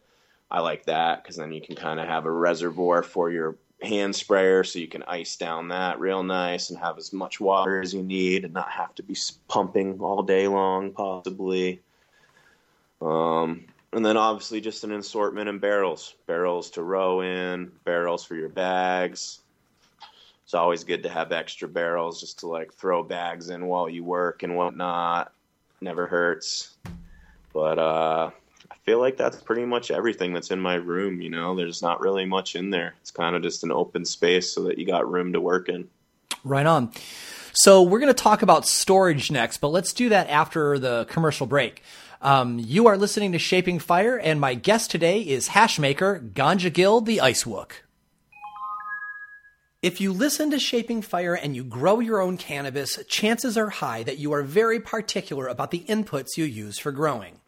People like us painstakingly self-educate on cannabis nutrients and techniques so we can cultivate the best tasting and cleanest flowers possible. And when we go to purchase those nutrients, we want to be sure that our supplier shares our values and is providing exceptional quality. This is why I recommend buildasoil.com to my friends who care about quality. Build a Soil empowers organic growers to do their best work by sourcing and shipping only the finest cannabis growing supplies. From organic inputs, soils, soil testing and pots, to lights, growing tents, sprayers, and cover crops, Build a Soil founder Jeremy Silva doesn't just stock his store with what's available. He goes deep to personally vet each product for quality and determine that there isn't a better version of the product that he could be selling.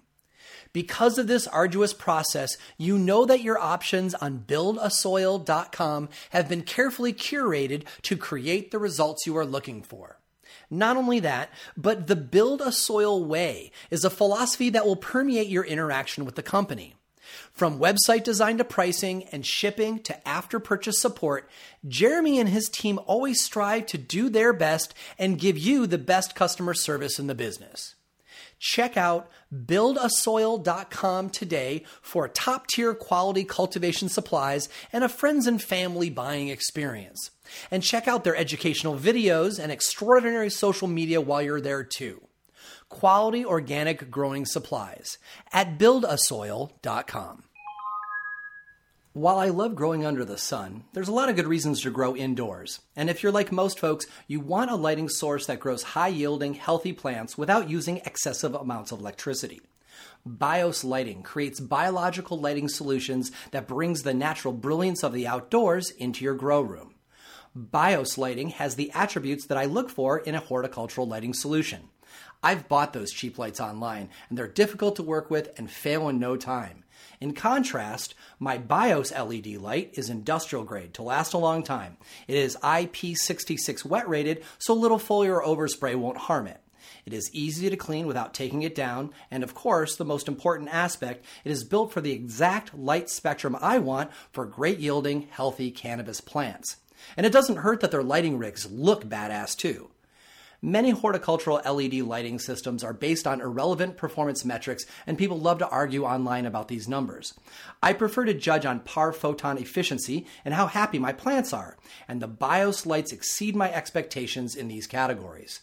BIOS lights have an optimized broad spectrum that maximizes photosynthesis and plant growth, while also providing the ideal conditions for superior par efficacy and a comfortable visual experience. I also love their attentive and overeducated customer service folks.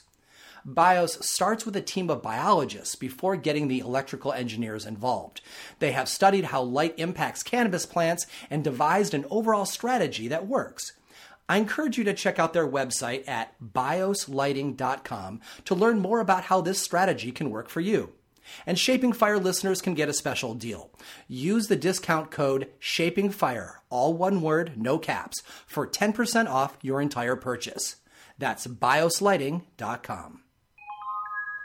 Did you know that Shaping Fire has a fabulous YouTube channel with content not found on the podcast? When I attend conventions or speak or moderate panels, I always record them and bring the content home for you to watch. The Shango Los YouTube channel has world-class speakers, including Kevin Jodrey of Wonderland Nursery, talking about breeding cannabis for the best terpene profile, Nicholas Mahmood on regenerative and polyculture cannabis growing, Dr. Sunil Agrawal on the history of cannabis medicine around the world, Ben Cassidy of True Terpenes on using terpenes for health in your everyday life, Reggie Gaudino of Steep Hill on the cannabis genome, and Jeff Lowenfels on the soil food web. There are several presentations from Dr. Ethan Russo on terpenes and the endocannabinoid system, and even my own presentation on how to approach finding your dream job in cannabis and why we choose cannabis business even though the risks are so high. As of today, there are over 100 videos that you can check out for absolutely free. Go to youtube.com/ShangoLos or click on the link in this week's newsletter. Welcome back. You are listening to Shaping Fire. I'm your host, Shango Los, and our guest this week is hash maker Ganja Gill, the Ice Wook. So at this point, we have got ourselves some hash made, and it is ready to rock. And my question for you, Gil, is curing. You know, a lot of people believe that some special magic happens from the interplay of the terpenes and the other subtle, organic compounds that are in the hash that make it something more than simply a trichome that's been removed from the plant. What are your thoughts on curing to capture any of that increase in quality from just time? Yeah, curing is interesting. Curing, I feel like, with flower, it's just essentially letting the flower marinate in its own aromas. That's what it is. With resin, it's tough because I'm typically washing fresh frozen resin. And then when it comes out, I want to keep it cold. So it's this process of continuing to keep it cold. So what I would call, fresh resin, I don't know if it's really curing all that much in my freezer. Me personally, my melt, I have to keep it in my freezer, otherwise it'll grease. So in my freezer, is it really curing? I'm not really sure it is. That's where I stand with it. The melt, I'm not sure if it's really doing much while in that freezer. I don't know if it's getting better. I have melt in my freezer from 2 years ago. I don't know if it's much different today than it was 2 years prior. For me, the curing process really comes into play with rosin. Me personally, I'm not so much into the traditional hashish, the temple balling and stuff like that, the pucks. That's not me. I keep my full melt at freezer temperature. That's the way to keep it. Pixie dust, beach sand, whatever you want to call it, So me personally, it's staying in the freezer, and I don't think my hash is really curing too much in there, in my opinion. I then take the hash and I turn it into rosin. And there's definitely a very big difference between freshly pressed rosin and cured rosin. There is absolutely a difference into that. So, and to me, it goes back to they're just two very different things. I'm not willing to call one superior to the other. I really enjoy fresh pressed rosin. I also enjoyed cured rosin. So it kind of, again, to me, they're just different things. When it comes to curing the rosin, most people these days are calling it a cold cure. It's one of those funny things about the industry where no one is curing it in the cold, sadly. If you cold cure rosin, it's going to actually give you a real dry texture, kind of the opposite of what people are trying to achieve through the curing process. process. People want that wet batter. And again, the way you get that wet batter is by letting your rosin sit, in my opinion, at 70 degrees or higher. 70 to 90 is kind of perfect. Once you start pushing the temperatures, I start to call it more like a jam tech or jar tech. You're going to start crashing stuff out. So me personally, I am never heating post press. I just, press it and then let it sit at room temperature, essentially. I live in Trinity County, so it is very hot in the summertime. So I have a pantry that gets a little warmer than my house that's air conditioned. So I'm personally putting my jars in that room that's slightly warmer. Just takes several days depending on strain. It goes through the marbling process and then ends up being one tone. And then you essentially just stir it. You whip it, you press it, you compact it, and give yourself that wet batter texture, which people like to refer to as cold cured. Some people are then not getting a wet enough consistency for their liking, so then they're putting it in an oven at 200 degrees and heating it to give it that more wet, sweaty texture. Again, personally, that goes against my beliefs and what I'm trying to do. I'm seriously just trying to do it with, like I said, room temperature, essentially. Yeah, the idea of reheating it after the fact, oh my gosh, that sounds like that'd be terrible for volatilizing all those terps that you've gone through so much effort at this point to be able to preserve. It's like giving them all back there at the end. The other thing that is remarkable or worth remark from the curing that you just described, unlike when we're making temple balls or pressed hashish bricks or something like that, that is often so the hashish components can intermix and kind of like evolve their flavor together.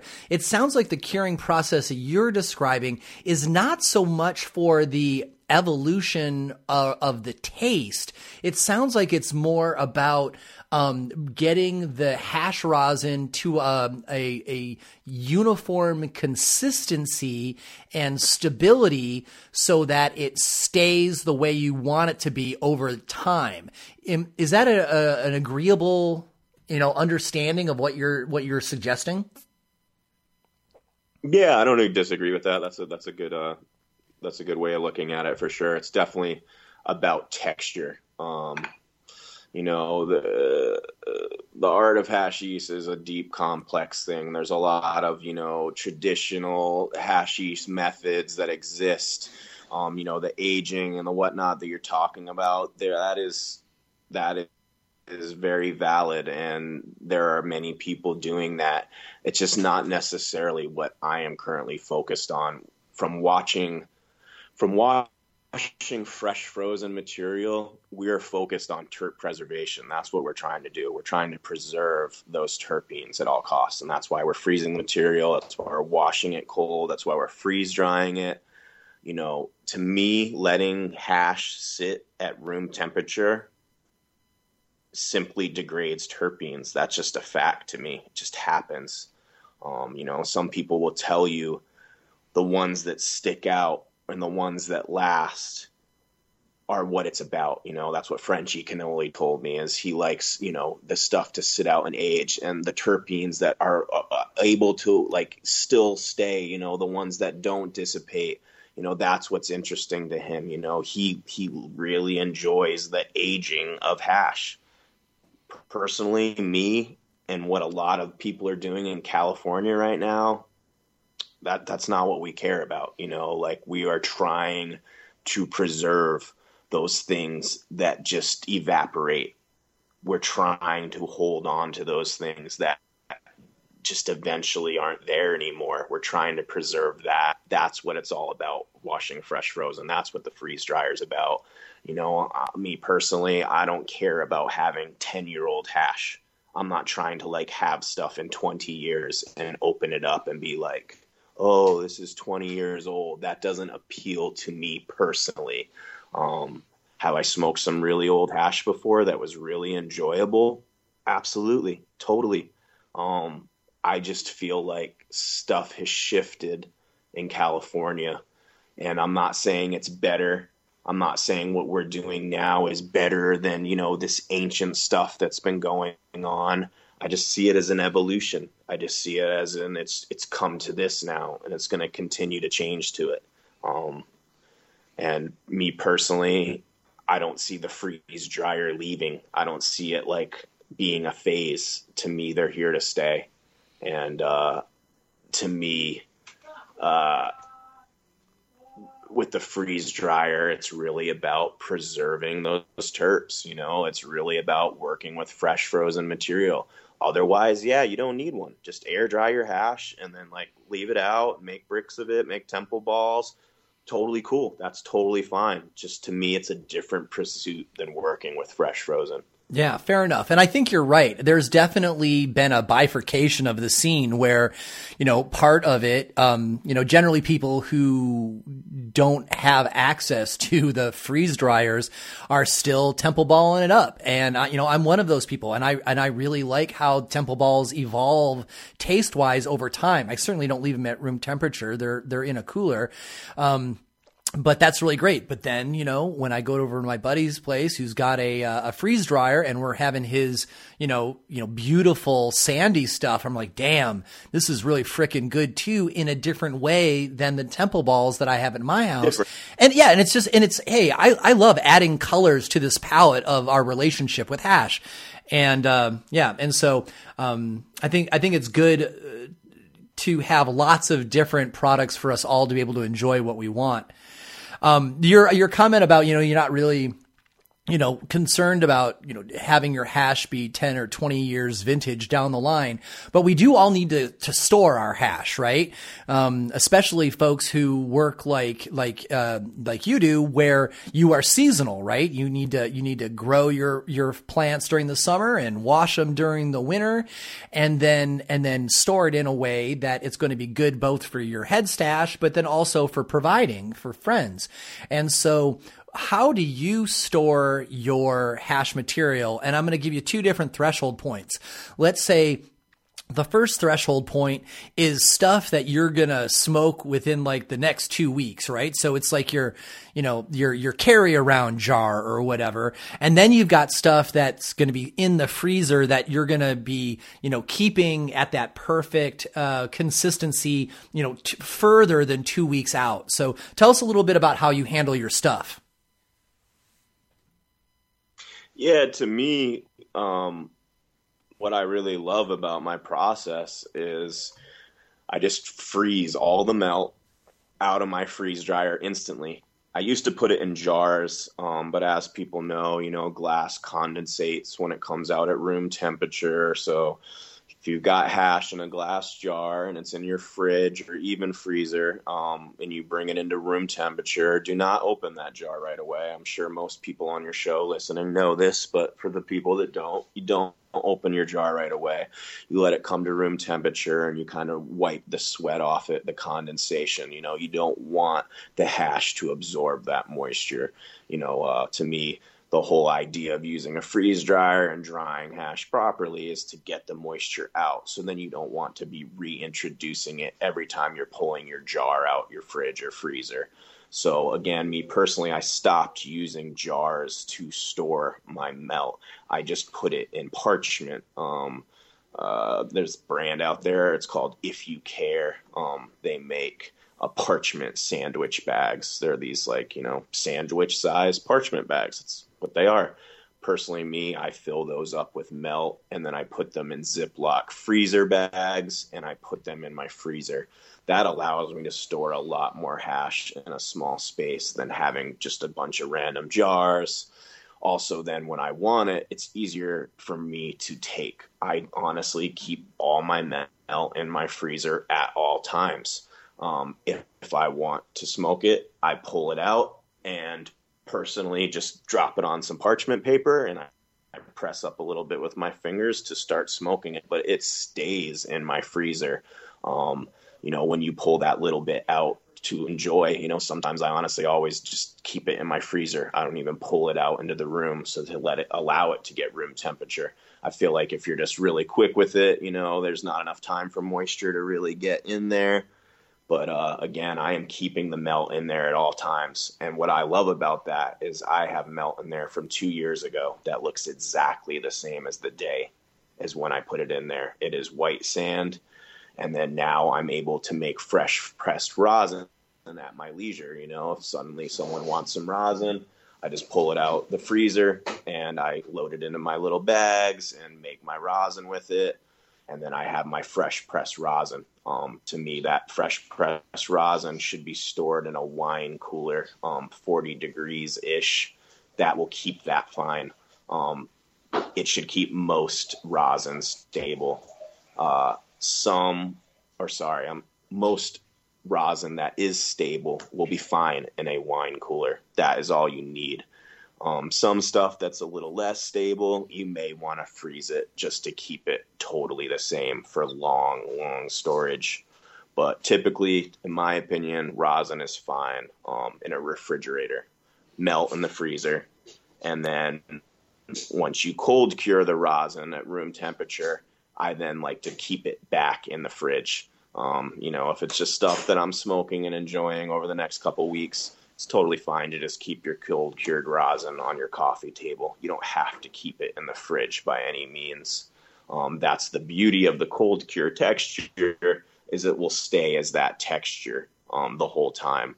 Whereas if you have that fresh press rosin on your coffee table, it's going to start to go through the changes, which is nice. That's what I like about fresh press. And that's why I serve a lot of fresh press, is because I like to provide that experience where people can actually watch the texture change for them. And then they can kind of make any consistency that they enjoy with it.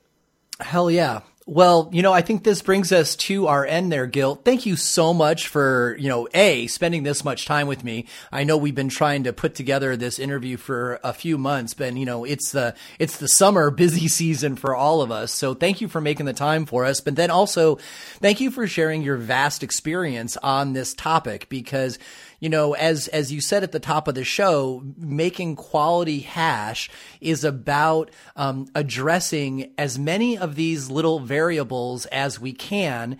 And as we continue to address more of these variables, it just continually ups the game of our hash. And as hash becomes a new American pastime as more home growers come into the scene. These best practices that you've developed will trickle throughout the scene. So thank you so much for your time, and I've enjoyed our chat. No, thank you. I really, really, really appreciate you being so persistent and making this conversation happen. I really hope it helps people who are listening. I really hope your vision of an America where everyone's making small batch concentrates at their home happens. I hope that's where cannabis evolves to. I really hope legalization and normalization really just leads to everyone growing their own cannabis in their yard for themselves. You don't need much room. A few plants goes a long way. That relationship that you'll have with the plant will be therapeutic unto itself. That's my vision for future of cannabis. It's not this crazy wreck world of all these corporations rolling in it. I really want to see just everyone growing cannabis in their yard, sharing it with their neighbors, sharing it with their friends, and healing themselves. Beautiful, beautiful. Right on. So if you want to follow along on Ganja Gil, the Ice Wooks adventures, you can follow him best on Instagram. And he's actually got two different Instagram feeds. You'll find that the kind of content that he posts at either one are kind of different, but you'll probably want to follow them both. And so the first Instagram is at The Real Ice Wook. The Real Ice Wook on Instagram. And, you're going to see a lot of hash photos and hash, preparation photos there. And then, his second Instagram is a little bit more personal, I would say. And that's, at Ganja_Gil_. And Gil is GIL. So it's Ganja_Gil_. And both of those are on Instagram. You can find more episodes of the Shaping Fire podcast and subscribe to the show at shapingfire.com and wherever you get your podcasts. If you enjoyed the show, we'd really appreciate it if you would leave a positive review of the podcast wherever you download.